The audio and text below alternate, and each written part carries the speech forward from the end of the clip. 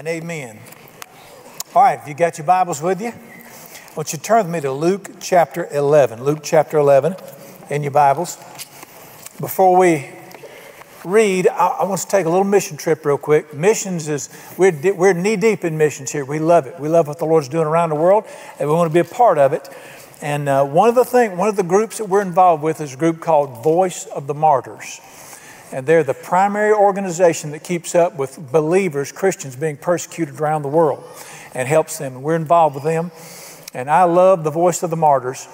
And I don't know if you knew this or not, but last year, 2020, more people were put to death for being followers of Jesus than any year in world history. Greatest persecution in history is going on right now. And not in America, we're protected.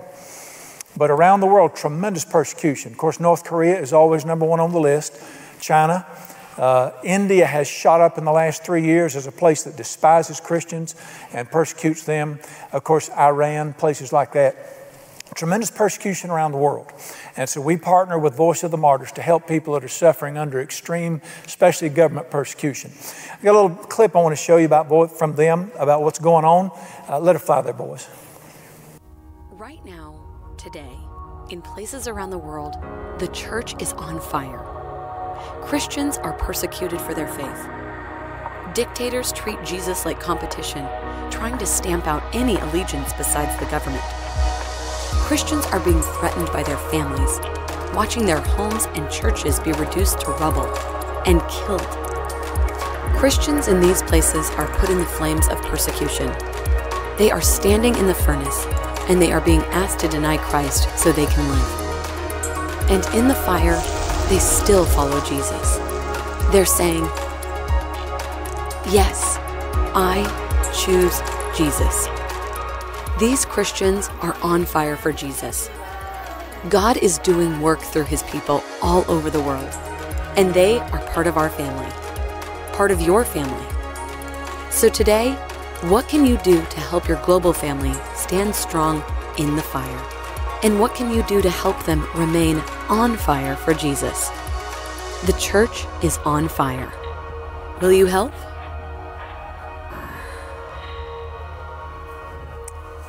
All right. I have a tender heart toward the persecuted church. I spend time every day praying for them, for God's presence to visit them, for him to protect them, provide for them, and knit their hearts together. We have a church in Vietnam, the Lamb's Chapel, Vietnam, that was the Sunday meeting. You can't kill the church, but the Sunday meetings were shut down by the government there. And just like Jesus, they shut the Sunday meetings down, but the church is actually more effective not having Sunday meetings by helping more people like that. So listen, we need to pray for these folks. These are not Iranians, North Koreans. This is my family. These are our brothers and sisters. We're going to spend eternity with these people. And they will be the celebrated ones in eternity. So I want you to love them. You can go to the website, Voice of the Martyrs, keep up with them. And just as Jesus said would happen before he came back, this is going on the earth, and we're going to do our part to help them out. All righty. You got Luke chapter 11? All right, we're going back. We began several weeks ago talking about a prayer, and God Almighty looks at you and he says this: when you pray, say this to me. And he has asked, this is the only place in the Bible where he's told you what to pray. And he told you, I want you to pray this prayer to me. Let's read that one verse, Luke chapter 11, verse 2. He said to them, Jesus said to his disciples, when you pray, say this. Or, when you pray, say this prayer to me. And then he gives us what we call the Lord's Prayer, the model prayer. If the creator of the universe tells me, ask me to do this for you, do you think he's playing games, or do you think he'll answer it? Every believer needs to learn this prayer. Memorize this prayer. Pray it many times a day. Pray it as you lay into bed at night. You want what he promises in this prayer. Don't try to figure it out. Trust the man. And pray this prayer. And he told us, we've been through this. He said, when you pray, say, our Father in heaven, hallowed be thy name. Thank him for his great name and worship him. Your kingdom come, your will be done. Do good things in my life. Do good things for my family. Ask him to do that. Give us this day our daily bread. I am trusting you to take care of my family forever, financially. And then today we come to this. forgive us our sins. All right, let's make sure that this is the right message for the day. Has anybody in this room ever sinned? Okay, we're on track. Forgive us our sins. Here's the message title today. Today I want to talk to you about this. God is not mad at you. Forgive us our sins. And He has told you to ask Him to forgive you. And we're going to talk about that today. Now, this Bible shows us a lot of things. A lot of revelation is here. What is the number one revelation of the Bible? It's not the end times, although that's in there. It's not the fallibility of humanity. What's the number one thing the Bible reveals? God. The Bible is a book about God. The Bible is where you learn about God and what He's like. He is the primary revelation of the Bible. All righty? Let me ask you this. If you were to ask God with a humble heart and you mean it, please forgive me for my sins, how many of you believe He would forgive you? Okay, now let me ask you this question. Would He do it because He has to, or would He do it because He wants to? Have you ever forgiven anybody once? You ever forgiven anybody? How many of you would be honest enough, and let's knock it off this morning and tell the truth. How many of you would be honest and say you forgave people because you're supposed to, but you really didn't want to? You got the guts to say it? I'm scared not to forgive. Now, there's been times I wanted to forgive people. The older I get, the more forgiving I become. But there's been times I forgave people just because He said to, but I didn't really want to. Listen to what I'm fixing to say. God Almighty is the only person in the universe who has never done anything because He has to. Not me and you. Every human being does things they have to when they don't want to. He's the only person that has ever done anything except what He wants to. And He is a forgiving God, not because He has to be. Who are you going to call on Him? I mean, He's at the top of the food chain, folks. If He forgives, it can only be for one reason. He wants to. He wants to forgive people. Very important to know. We've got a big problem, and this problem was in ancient Bible times, and it's today. See if you agree with me. God Almighty put His people in the earth to represent Him in front of other people. How many of you believe that we're here to show people what God is like? You are the light of the world. Let your light and life so shine before men that they may watch you and glorify God. So He put people in the earth to show other people what He's like. Would you believe that? We've had a problem for ages and ages, back then and today.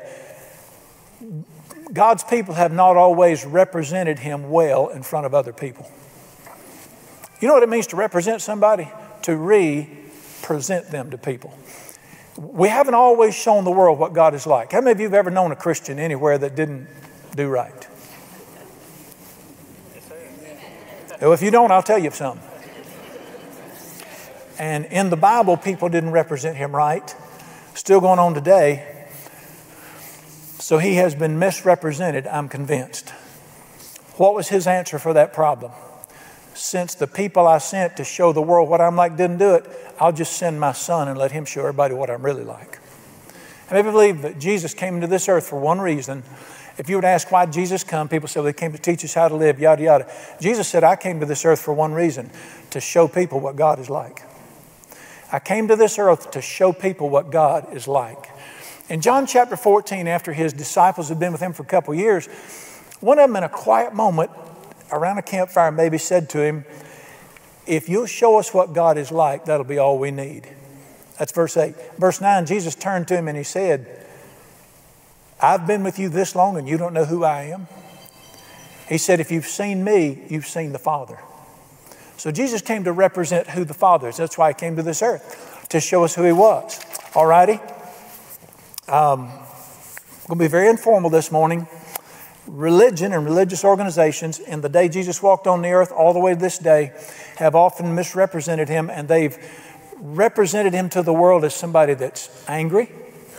How many of you ever saw the movie Pollyanna? Okay, I keep forgetting y'all are not 105 like I am. There's a movie about an angry preacher who screamed at the people and they sweated and trembled the whole time. And we've represented Him as being angry, hard and demanding, a distant deity, and dull. All right, Jesus comes along and he says, no. Look right here. This is God right here. Watch me. And let me tell you, above everything else, and I'm a theologian, so this is going to be real deep, but hang with me. This is the deepest theology you'll ever hear in your life. Jesus came and he gave one great lesson, and it's this: God is good.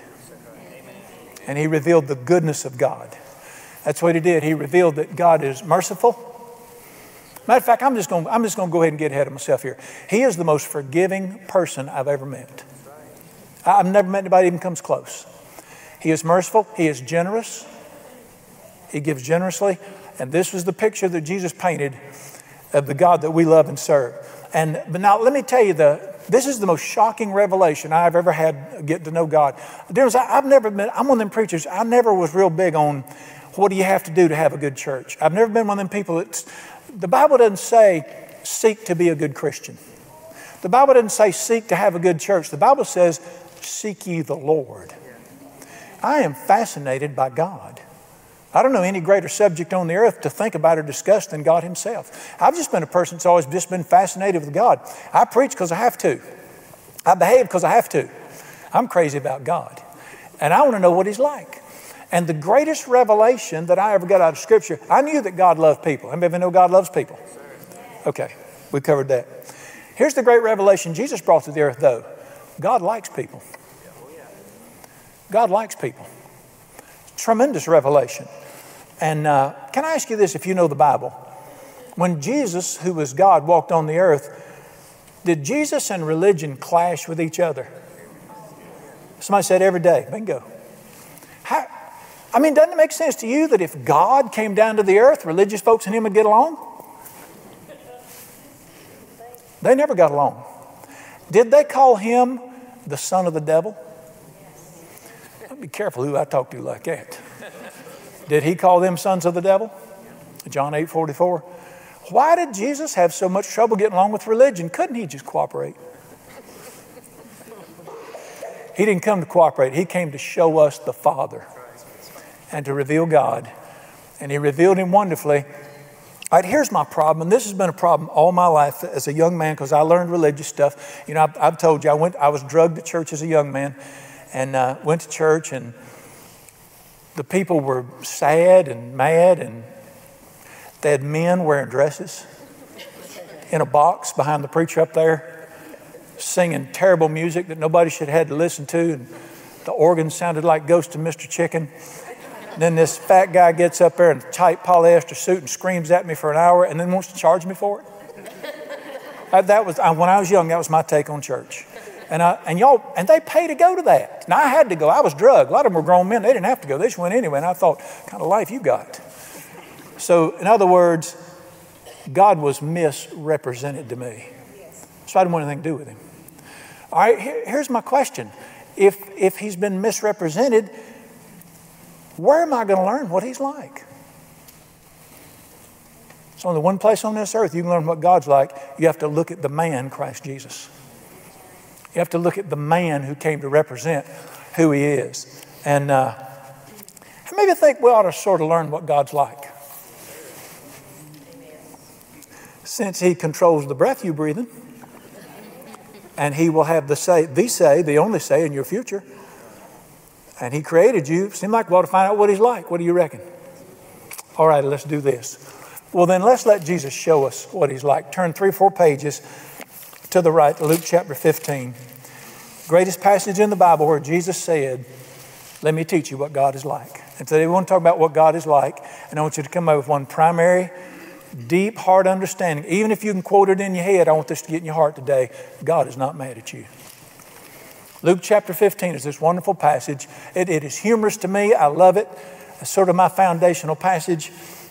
And let me tell you what we're going to look at. Luke chapter 15. I'm going to show you 10 things that Jesus taught me about God. And you may disagree with some of them, but I want to remind you, I'm going to show you every one of them in the Bible. So dear ones, if I see something in the Bible that's not what I believed before, do I change the Bible or do I change the way I think? I change the way I think. And I promise you, every time you change, it'll be an upgrade. He's good. All right, we have a situation here. Let me show you what happened. Verse 1, all the tax collectors and sinners. How many of you ever heard that word sinner? How many of you know what would you say? We're talking about sinners. We're talking about bad people. Okay? Sinners drew near to him to hear him. And the Pharisees and scribes, now those are ministers, they began to criticize and complaining, saying, this man receives sinners and eats with them. All right, you got it? These preachers going, I said Hooters one time. I'm sorry. I'm sorry. I had a message once called The Day Jesus Went to Hooters. I'm sorry. Okay, let's do this. Let's make it K&W. Because God's old, he goes to K&W. Can we say that? All right. What happens is this group of ministers, they either go into a restaurant, whatever, or an outdoor cafe, and they look, and here at the table and around this area is this man who claims to be God. They didn't think he was God, but what are you going to do with a guy who can raise the dead? You got to give him some attention. All right, so they see this guy who claims to be God, and he's got the most sinful people surrounding him.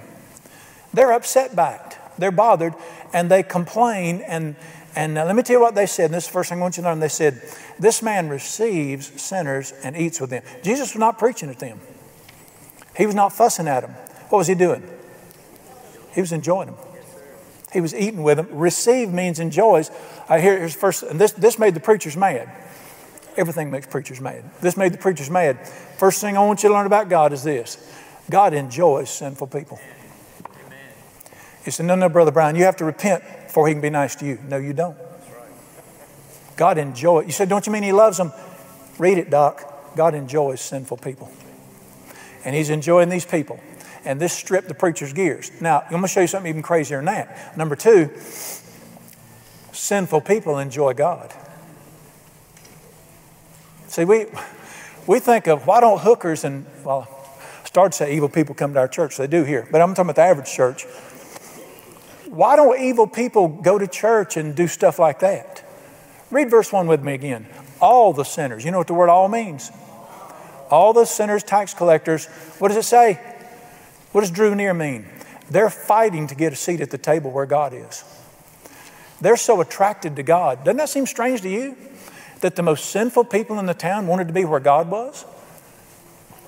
Before I began to follow God, I didn't want to be where he was. I ran from him. If you talked about him to me, all you was going to see was elbows and heels. I didn't want to be near God. I stayed away from him. These were sinful people, but they not only drew close to him, they actually enjoyed being around God. We got a problem, Houston. You can't even get a lot of Christians to go to church nowadays. But if you followed the life of Jesus through his 3 years on this earth, thousands would sit for hours without eating just to be near him. Is Jesus God? Sinful people are drawn to him. Sinners would love God if they could ever see him. Get close to him. Number 3, all right? So I want you to read with me in verse 3. So Jesus spoke this parable to them. Now, if you miss verse 3, nothing else is going to matter.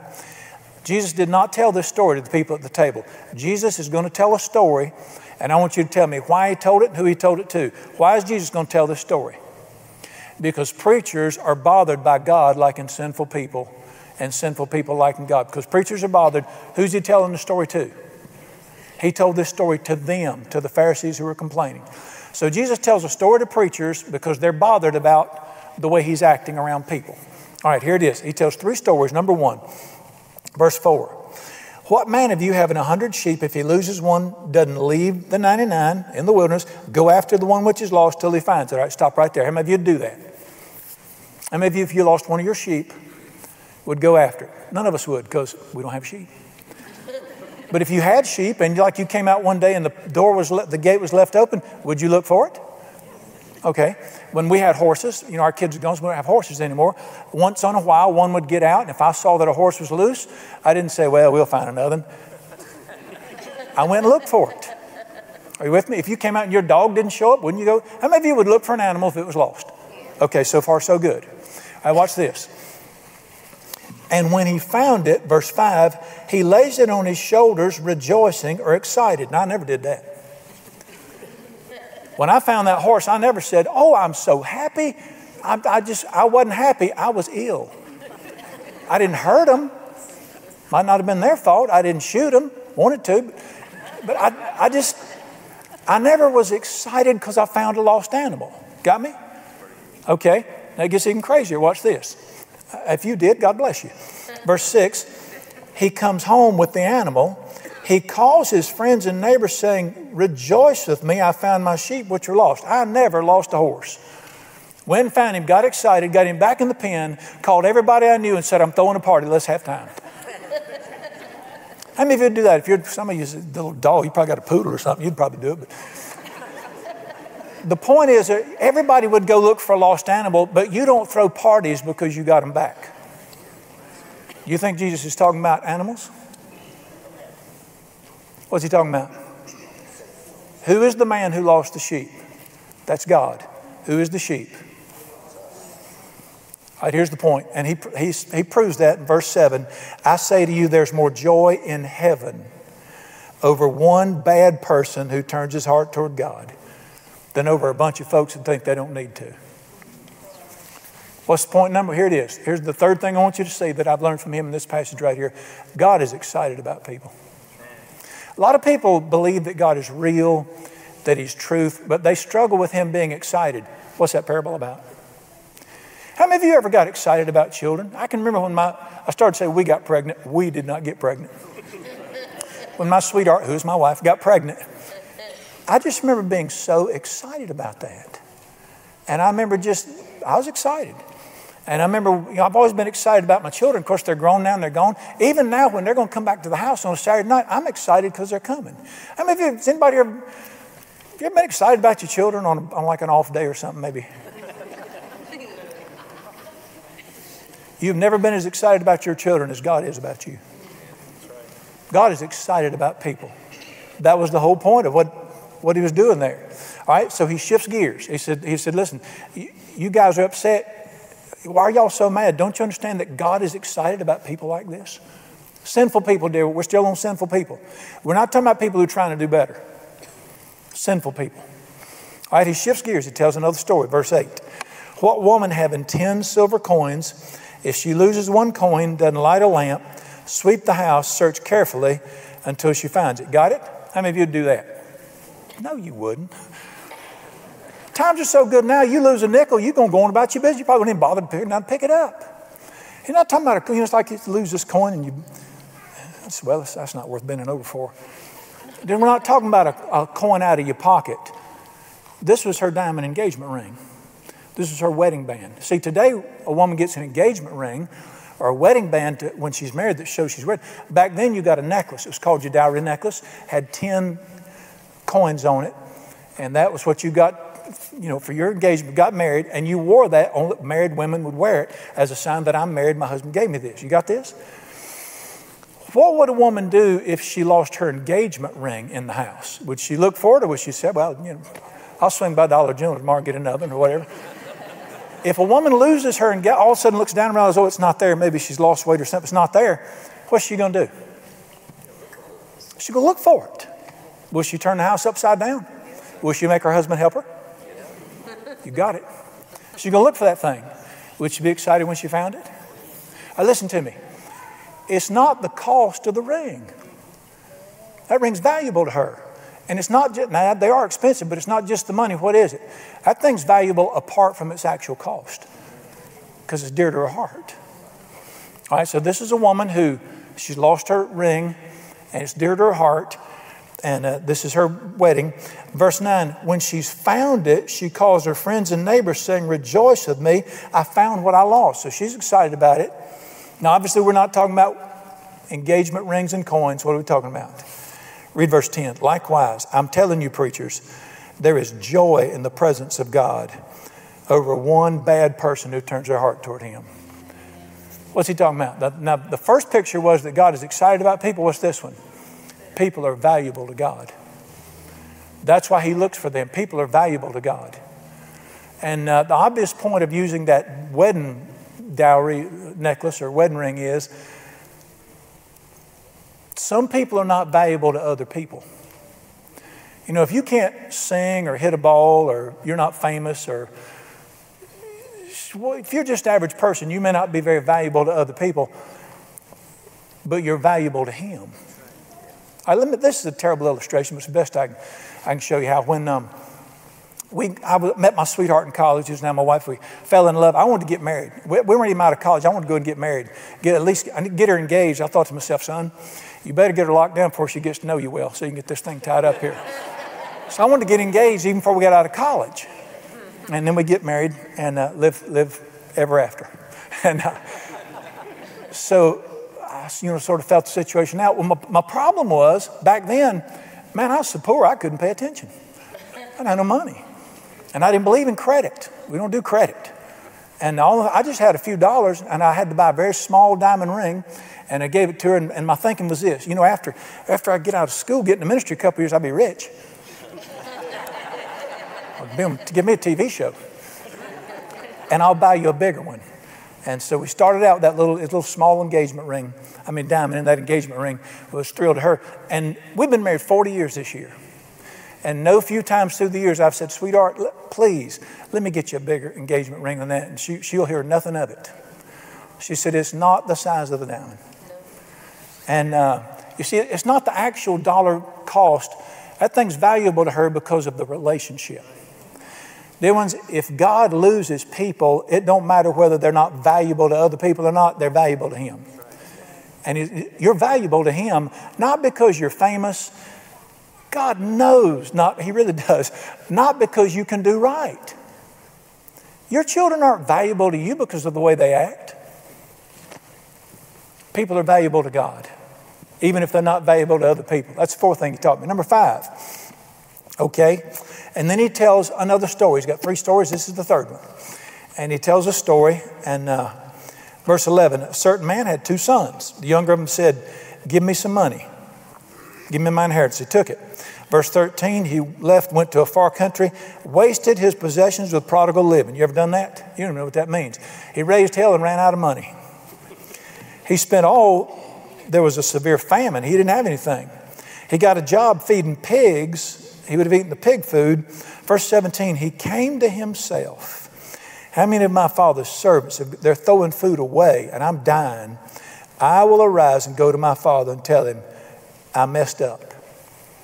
I'm going to try to go back. Now, how many of you know this is not talking about a Jewish man who had a son? Who's the man? Remember, he's telling us who God is. The man is God. Who is the son? Every person that ever put their fist in His face and said, you're not going to tell me how to live. I don't want you in my life. I'm going away from you. I'm not going to live by your rules. I'm going to do what I want to do. The prodigal son is every person who ever walked away from God and said, you're not going to tell me what to do. I believe in you. I maybe believe that boy believed his father existed, but he was not going to mess with him. And what happened? As often happens when you disregard God like this, your life gets in a mess. All right, his life got in a mess. Would you say he got to the bottom of the barrel? Absolutely. And it was at the bottom, when his life was a screwed up mess, what did he say? I'm going to turn back to God. And I'm going to see if God will have me back and help me. Now, you know what preachers, now remember, who's he talking to? Preachers, you know what they're thinking? Yeah, see if you come back over here. And, I've had people actually ask me, I had a friend ask me before he went off to prison for 30 years one time.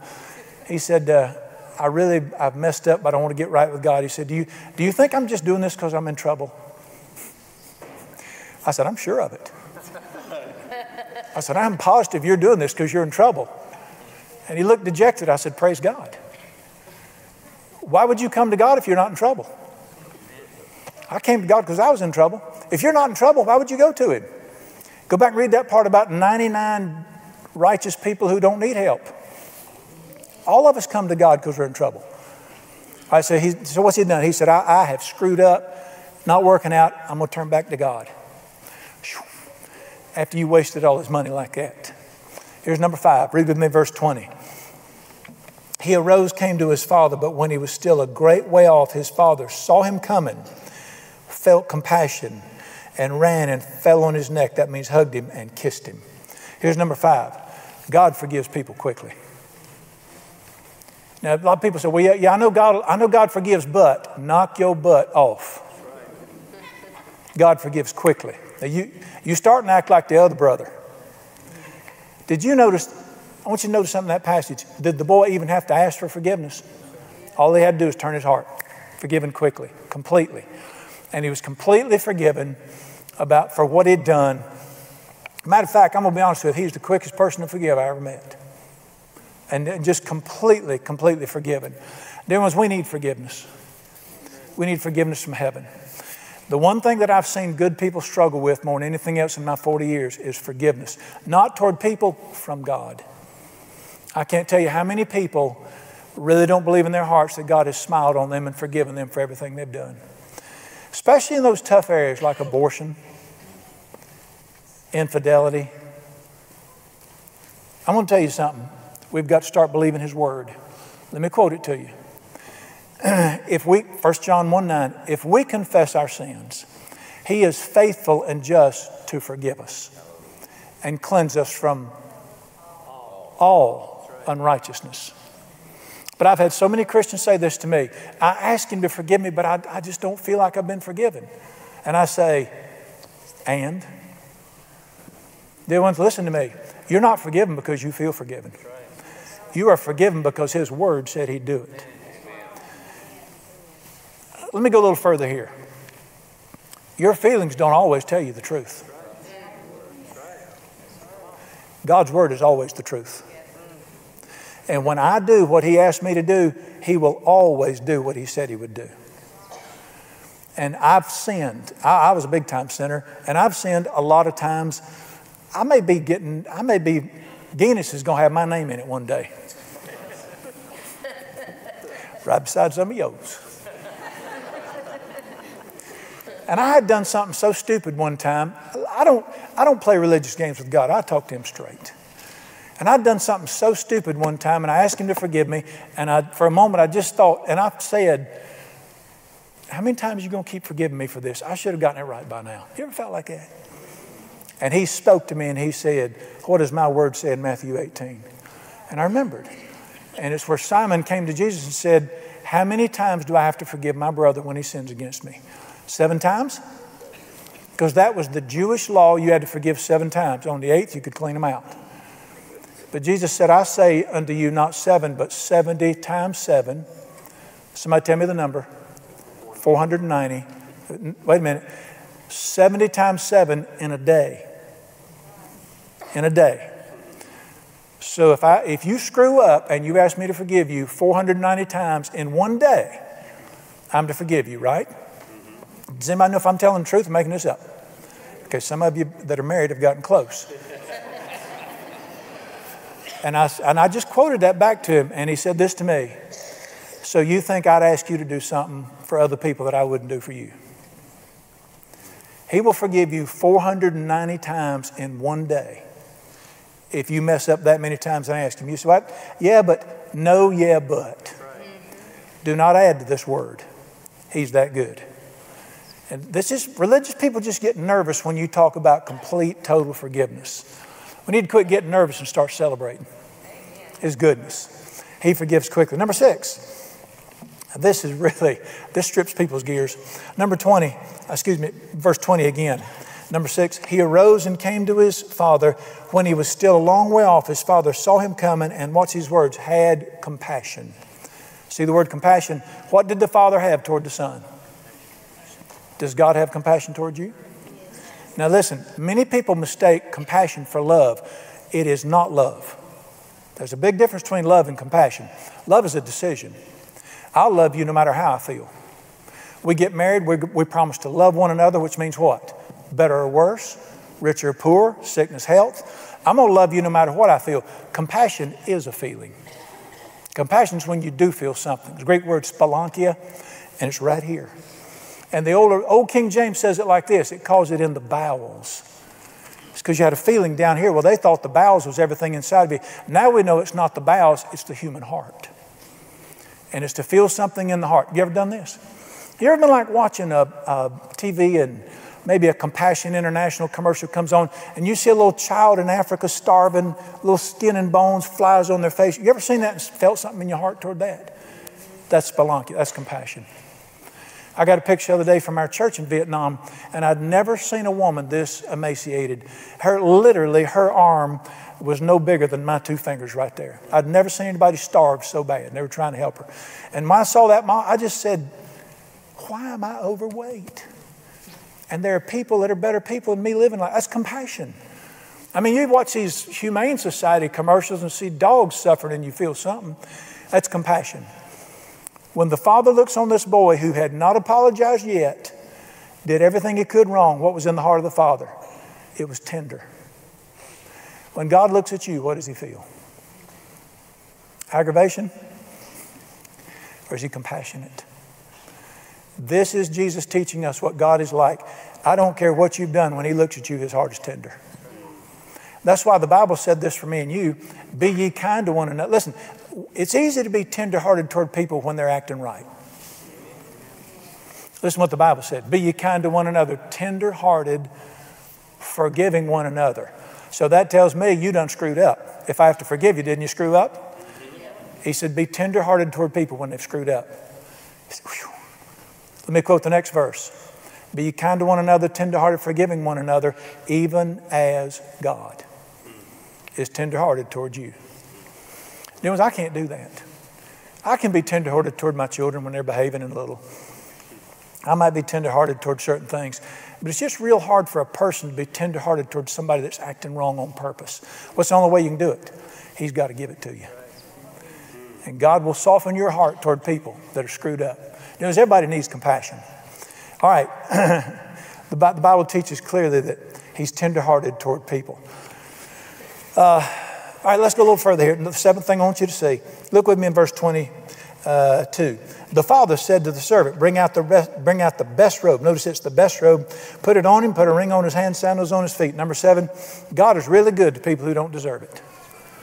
What's this all about? I mean, the boy just comes back and the father says, give him the best of everything I got. Didn't he just waste the father's money? All he's got to do, all he did was just turn, and God gave him, the father gave him the best he had. We're not talking about a Jewish man and his boy. We're talking about God and you.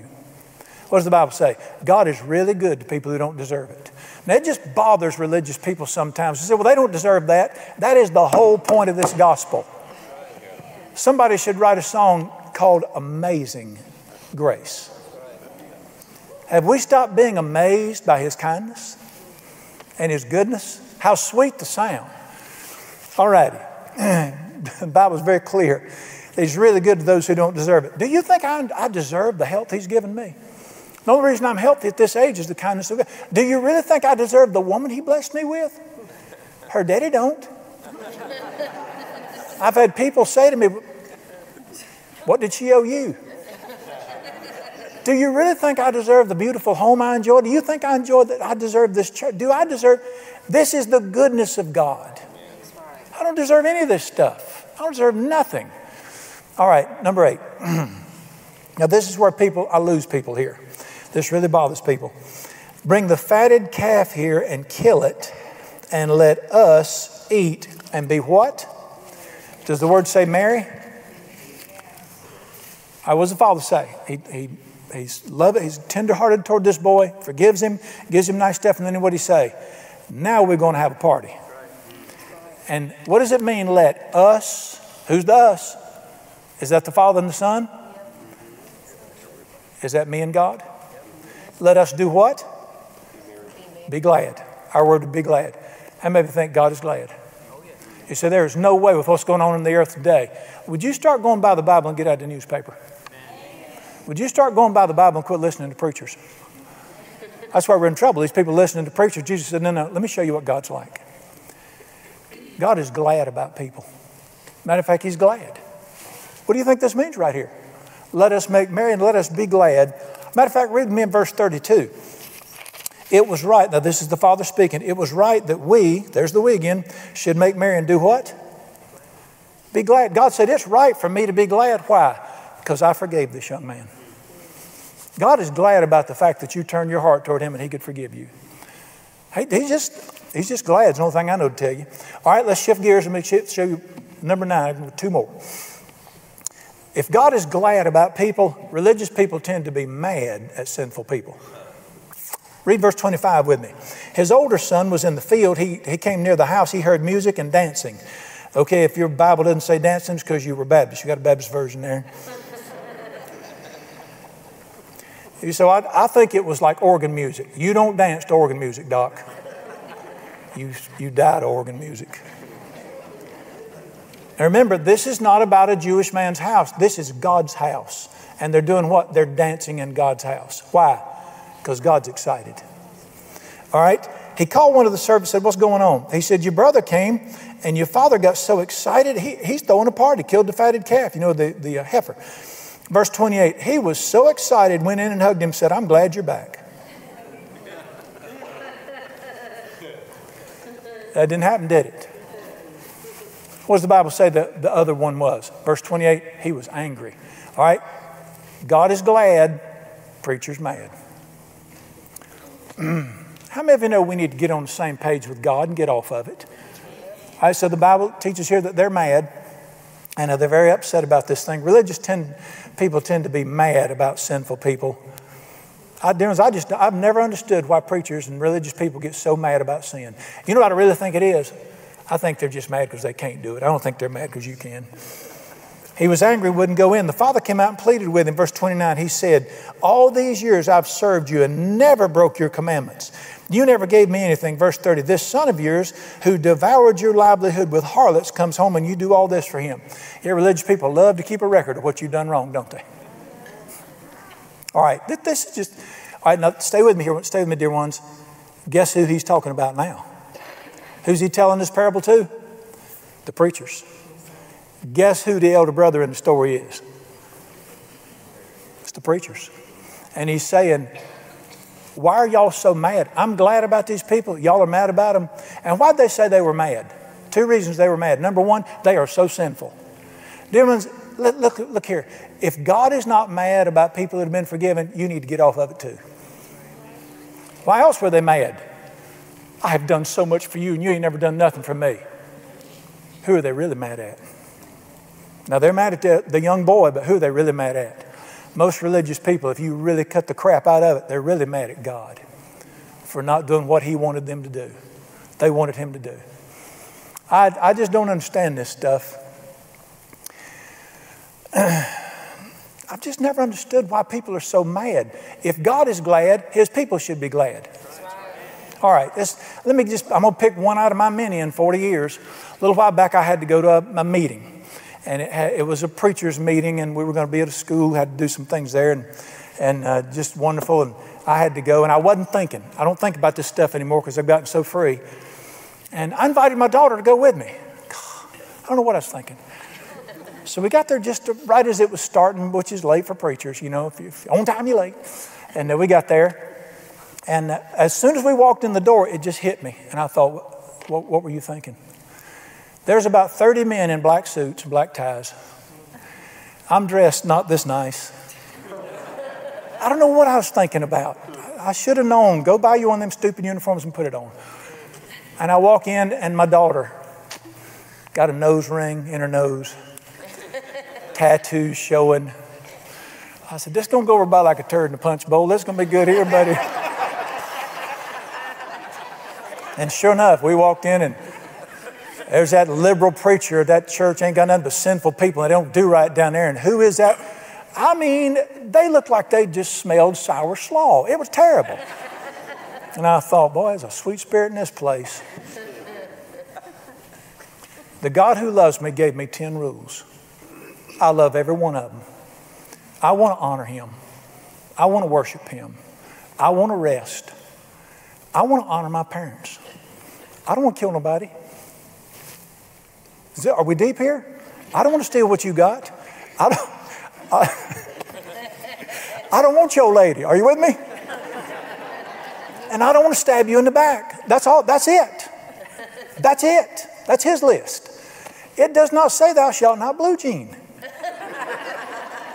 It does not say thou shalt not tattoo. I was doing something with my casket the other day. I'm not quite ready for it yet. But I was picking out this pine box. You know, I'm going to be ready. And I said, I want the lid closed. And I got to thinking, no, I don't. I want to be buried. I want them to visit with the lid open. And I want to be buried without my shirt on.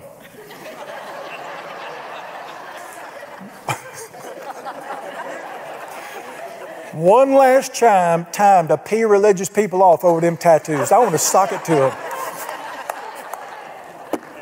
It does not say thou shalt not nose ring. It does not say thou shalt not country music.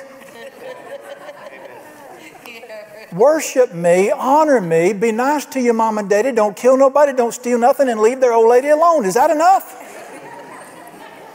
Why do we put all this junk on top of what he did? The man's real smart. You shouldn't add it to his list. I don't know why people are so mad because he's so glad. All righty. I didn't mean to get in. Well, I really did mean to get in all that. One more, number 10. Religious people being mad doesn't stop God from being glad. You can be mad all you want to, it doesn't change him one bit. I want you to notice in verses 25 through 30, they have conflict with the preacher. God and the preacher's arguing, and they're mad, they're complaining, there's tension in the air. The elder son talks, and look how the Father answers him. Here's what he said. Verse 31 said, son, you're always with me. Everything I've got's yours. Wouldn't it be tragic? Everything God has is yours. You don't know how to get hold of it. Verse 32, watch this. This is so funny. It was right that we should make merry and be what? Glad. Because I got to forgive your brother. You get the picture here? Look at this. The father, they're celebrating. He's smiling, having the best time. All of a sudden he says, where's my older son? He called his servant and said, where's your older son? Said, he's out in the barn pouting. He goes out there. The Bible said he went out to him. And he said, son. The Bible said he pleaded with him. Said, son, why don't you come inside? And he ripped. How many of you be able to respect your daddy? Especially when he's this big. He goes off on his daddy about, you have not done this for me. You did it for him. Do you know what he did? He spent all your money. And he's just going on. And the father says, it was really right that we should make merry and be glad because your son's back, your brother's back. He can't stop being glad even when preachers are fussing. God is just glad. He likes people. He's just thrilled. And he's just so glad about this thing. And here's the point. Nobody fussing can stop him from being glad. Obviously, here's the other part. You're not going to stop me either. There's a lot of things I don't know. There's a lot of things I don't understand. I had to go speak somewhere recently, and a lady called. She said, I need to get so the introducer can introduce you. I need to get some information about you. And I said, well, I'm me. She said, no, I mean, like, where all did you go to school? And I said, Charlotte Diesel Driving School. She said, you are so funny. Come on, really? And I said, lady, if you don't want me to come, I won't come, but I'm me, and that's where I went to school. And I love Jesus. She said, well, I guess it'll have to do. That's all we got. I don't care how much. I don't care. The bottom line is, I was apart from God. I was going to burn in hell forever. My life was a train wreck, and he forgave me, and he's been good to me, and that's all I know, and that's all I'm going to know. Let's keep it simple, Doc, and realize he is good, and he's merciful, and he is not mad at me. All right, let me quit by saying one thing. One last thing here. How many of you think we really should do the right thing? 4? What else are you going to say in church? How many of you think we should do the right thing? We got a problem, though, don't we? You remember that preacher's meeting I told you about I went to? That I disrupted? They had a little program, and then one of the preachers who was there got up to speak, and he was mad. And he spoke. He wasn't mad at me. I think he was mad at me, but he was mad at the whole world. It didn't matter. And he was mad. And he got up and he talked about how our nation today, people are not doing right. They don't honor God. He said, not even Christians are doing right. And I thought, what is this little man so mad about? Why is he so mad? Looked to me like he's had plenty to eat. He was mad. And then he said this. He said, I will do right. I don't care what anybody says. I'm going to do right till the stars fall. I will do right till the stars. I thought, stars falling? Something I don't know. But he said, I will obey God's word till the stars. He kept saying till the stars fall. But he said, I'm going to do right till the stars fall. Here's my problem. What is right? Who gets to decide what right is? Take a guess. Not the preacher. Not even your mama. Who gets to decide what is right? How about if he shows us what is right, we start doing it? There were 6. How about if God will show us what's right, we'll do it? Are you with me? I got to show it to you in the Word. I can't make it up. Read verse 32 again. Read these words. It was right. Stop right there. If God's word said this is right, this is right. Are you with me? It is right that we should make merry and do what? Tell me what God says the right thing to do is. Say it. Be glad. Why should I be glad? I am a forgiven man. My sins are no longer remembered. I will bear them as far as the depths of the sea, from the east to the west, and your sins and your lawless deeds I will remember no more. Let us reason together. Though your sins are like scarlet, they shall be as white as snow. I am glad that I'm forgiven and I am blessed, and you can fuss and argue if you want to, but I'm going to spend the rest of my life doing the right thing. This Bible tells me the right thing to do is to be glad because I've been forgiven. And I'm going to do that. Have you been forgiven? How many of you have been forgiven? I want you to encourage you to do something. You're going to sin. This bothers a lot of people. When Jesus died on the cross, He paid for your sins, past, present, and future. You have already been forgiven of your future sins if you will ask when you commit them. But I want you to do something for me. This will be one of the greatest things you can ever do. When you sin, get alone and humble yourself and ask forgiveness, and then pause and thank Him for forgiving you. You need to receive forgiveness when you ask for it. And His word is true. The enemy of our souls is a master at remembering your sins and bringing them back to you and beating you up over them. You tell him what God has forgotten, I choose to forget. And be done with it. I'm not done yet. One more thing I want to tell you. But I want to just stop right here and make sure everybody's forgiven. Is everybody forgiven? All right, if you're in here and you've never been forgiven by God, you've never asked Him to forgive you and be your Father, we're going to stop and do it right now. If you're a believer, you're a Christian, you're in here and you know there's something between you and Him, what are you going to do? Think about it? What's the only thing you can do? Do what this boy did. Just bow your heart. Just say, I'm sorry. I'm coming home. 100% coming home. He will receive you because His heart's tender towards you. Father, I want to praise You and thank You. We're going to stop right now and we're going to get some folks forgiven in here. Father, I pray for those that have never, maybe religion messed you up in their minds or whatever. I don't understand it, but I just ask You for every person in this room. You like them. You love them. You're excited about them, and they are valuable to You. Somehow would You put that in their hearts by Your Spirit right now and draw them to Yourself. Friend, if you're sitting here and God's not your Father yet, you've never asked Him to be your Father, and you've never asked Him to forgive you and become your Father, let's do it right now, seated right there where you're at. I want you to pray a simple prayer like a child would pray. In your heart, just say this with me. Say, Dear Jesus, I believe You're the Son of God. I believe You died horribly on a cross because of me. I ask You to forgive me my sins. I'm sorry. I invite You into my heart today by faith. I have no idea what this means, but I'm following You. Today I accept You as my Savior and Lord, the love of my life and my Father. I want to follow You, but I don't know how, but I'm asking You to show me. And I believe what You said is true, that if I would call on Your name, You'd save me. So thank You for saving me today and loving me. Teach me about You. In the precious name of Jesus I pray, amen.